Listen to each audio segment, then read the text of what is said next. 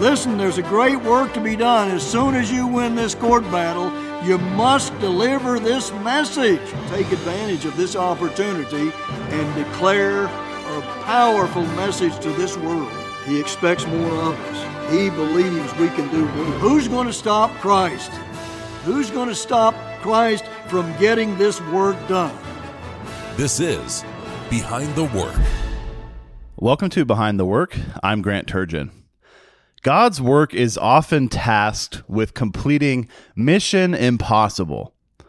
Notice Matthew 24, verse 14. And this gospel of the kingdom shall be preached in all the world for a witness unto all nations, and then shall the end come. We have plenty of literature at thetrumpet.com that proves to you what man fulfilled this role. His name was Herbert W. Armstrong. And the work God did through him in the 20th century literally started with just him. And he had to go to the very limits of his ability, of his time and energy to actually be able to fulfill this. Preaching around the entire world the good news of the coming kingdom of God. What a daunting task. Now, here is a quote from what I think is the very first coworker letter Mr. Armstrong ever wrote, December 20th, 1934. He writes, "I have been preaching 9 times a week, besides editing and printing the plain truth, praying for the sick, giving private Bible studies. I am giving of my time and strength to the very limit for God. Will you stand with me? Will you help now?" Now, I've been trying to picture how it was possible for him to preach 9 times a week. You can read his autobiography and get a free copy at thetrumpet.com. And you will notice that he did drive all over the Pacific Northwest during these early days. He would preach in the morning on the radio and then drive many hours and deliver a personal appearance lecture under a tent that same day. So that's really how he had to do it. He literally had to preach more than once a day, obviously, to get to doing it 9 times a week. But that really is just an unfathomable amount of speaking, of teaching, of serving others and helping all the time, making it his entire life. And of course, the reason why is because God directed his life into this lifelong service. Every time Mr. Armstrong tried to do his own thing, start up his own business that really should have worked out for him, it inexplicably collapsed. And it was as if God kept on humbling him, kept on turning him back into doing God's work. But obviously, one man all by himself cannot deliver the gospel message around the entire world.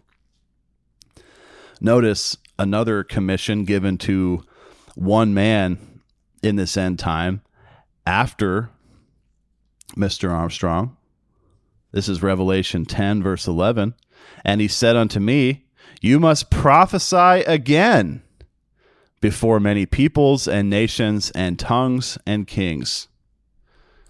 Yet again, another mission impossible for one man to accomplish. This time, speaking of Mr. Gerald Flurry, the pastor general of the Philadelphia Church of God. God always works through one man, and when one man is gone, God has to use another. But how is it possible for such a massive job to be completed? In that quote from Mr. Armstrong, he does give an indication Remember, he said, "Will you stand with me? Will you help now?" Mr. Armstrong needed help. Mr. Fleury today needs help. Notice this quote from the coworker letter. Again, this is December 20th, 1934 by Mr. Armstrong. "But there is one fact I want you to realize. It has been said that if a minister would dare to stand before his congregation and preach the plain truth of the Bible, he would not have a dozen members left." That's just an incredible point. Obviously, if you go to the church on the corner, you're not going to hear a whole lot of strong correction because the people who show up there are not going to listen to it. In that way, it makes the preacher accountable to the audience more than he is accountable to God. The preacher has to adjust his message so that people will actually stick around and listen. Mr. Armstrong quotes from 2 Timothy 3, verse 16. 2 Timothy 3, verse 16. "All Scripture is given by inspiration of God and is profitable for doctrine, for reproof, for correction, for instruction in righteousness." Now, a lot of this value in the Bible is not what we would want to read. It's not what we would want to be told about. Reproof and correction, those are pretty much the two last things we ever want to hear. We don't want to be reproved, jolted back on the right track by correction. We don't want to examine ourselves and be forced to make changes. And yet, if a man speaks for God, he has to tell the reproof and the correction. He has to point out those parts of the Bible too. The Bible is a book of law, regardless of what traditional Christianity would say. And there is a decent amount of correction in there for us. And a man who speaks for God is going to speak from the entire book, the entire Bible.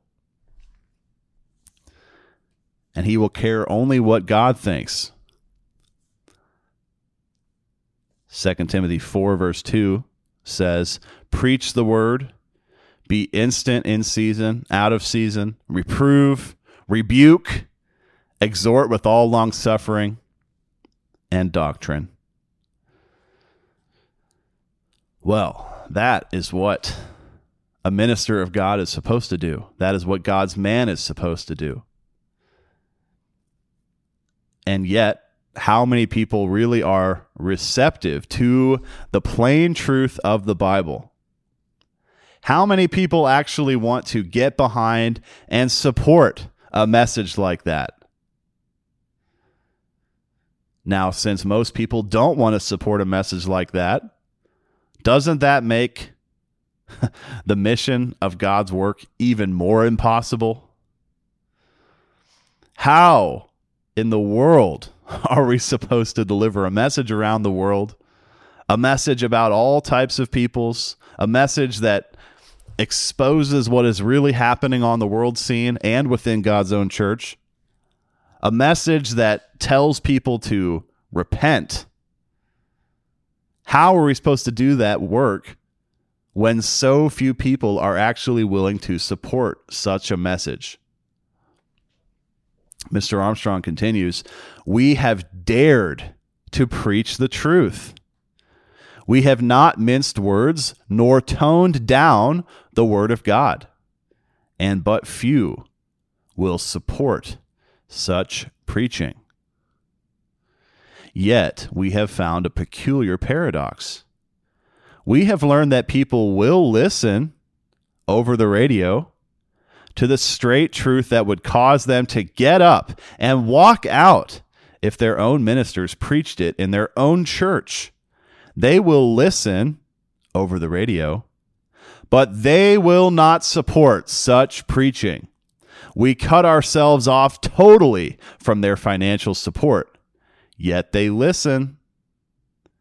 And do you know there are millions over the United States who will never listen to the last gospel warning in any way except over the radio? They can be reached by radio and by radio alone. You see, that is the paradox. God's work does have an interest-grabbing, attention-gripping message. It is something that people want to listen to.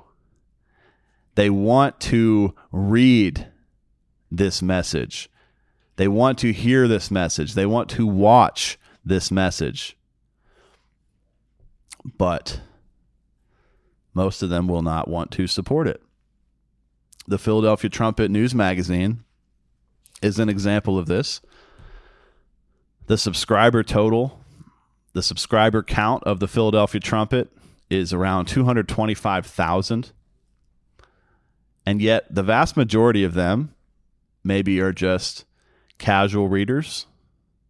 And that's fine. God doesn't necessarily expect everyone to be more than casual readers right now. But where does the support come from? How does this work actually get done when so few people are actually willing to support this kind of a message? It is a message of good news about the coming kingdom of God, but the problem is there is also the corrective aspect. There is also the reality of the bad news that comes before the good news in prophecy. And a lot of people, obviously, though they might like to hear it, maybe that's about it. Maybe they don't want to do anything else about it. Notice Ezekiel 33, verses 31 and 32. And they come unto you as the people comes, and they sit before you as my people, and they hear your words, but they will not do them. For with their mouth they show much love, but their heart goes after their covetousness. And lo, you are unto them as a very lovely song of one that has a pleasant voice, and can play well on an instrument. For they hear your words, but they do them not. And that's fine. Not everyone is going to make major life changes based on hearing this message from God's work. But yet the message still must go out. And there still has to be support. Romans 2, verse 13 says, For not the hearers of the law are just before God, but the doers of the law shall be justified. God's work needs doers. It has plenty of listeners, plenty of readers, but it also needs supporters. It needs people who will sacrifice, who will give, who will make changes, who will do, who will pray. It needs people who will take action. Mr. Armstrong appealed directly for help in getting this message out. The number of listeners and readers is large. The number of supporters is small. And people ask all the time, how did you possibly build Armstrong Auditorium? How do you have this campus? How do you have a plane? How do you have all these quality publications and books and booklets? How are you getting all this done? How is your TV program on so many stations? How is this happening when your membership is around 4,000 or 5,000 worldwide? Where does the money come from? How is this possible? And you have to realize the dedication of the few. There are supporters, perhaps you are one, who really do make it all possible, who really go above and beyond, just like Mr. Armstrong asked. And it really is an incredible sacrifice. And there is no greater, more important work to support. Luke 12, verse 32 says, "Fear not, little flock, for it is your Father's good pleasure to give you the kingdom." God's church was prophesied to be relatively quite small. There are churches out there with millions or even billions of adherents. And yet, God's church today is only 4,000 or 5,000. It is a little flock driven by the coming kingdom, motivated every day by receiving the kingdom from our Father. This is just an incredible, miraculous work, and it does need dedicated support. How much more motivated could we possibly be? Is there more we could possibly do? Do we have the vision of the coming kingdom? Do we understand the life-changing, miraculous power of God's message going out there, reaching into hearts and minds and changing people's lives? Ezekiel chapter 3 talks about God's work being a warning. It is an alarm. It's a trumpet of war, specifically done through one man, but that man needs support for the message to really be amplified and be heard. And there are life and death consequences for those of us who have been called into supporting this work. It must become who we are. We must get it done because God is holding us accountable. Mr. Armstrong writes here in this coworker letter, again from December 20th, 1934, "Dear friend, let us be fellow servants of God together. Alone I am helpless and powerless.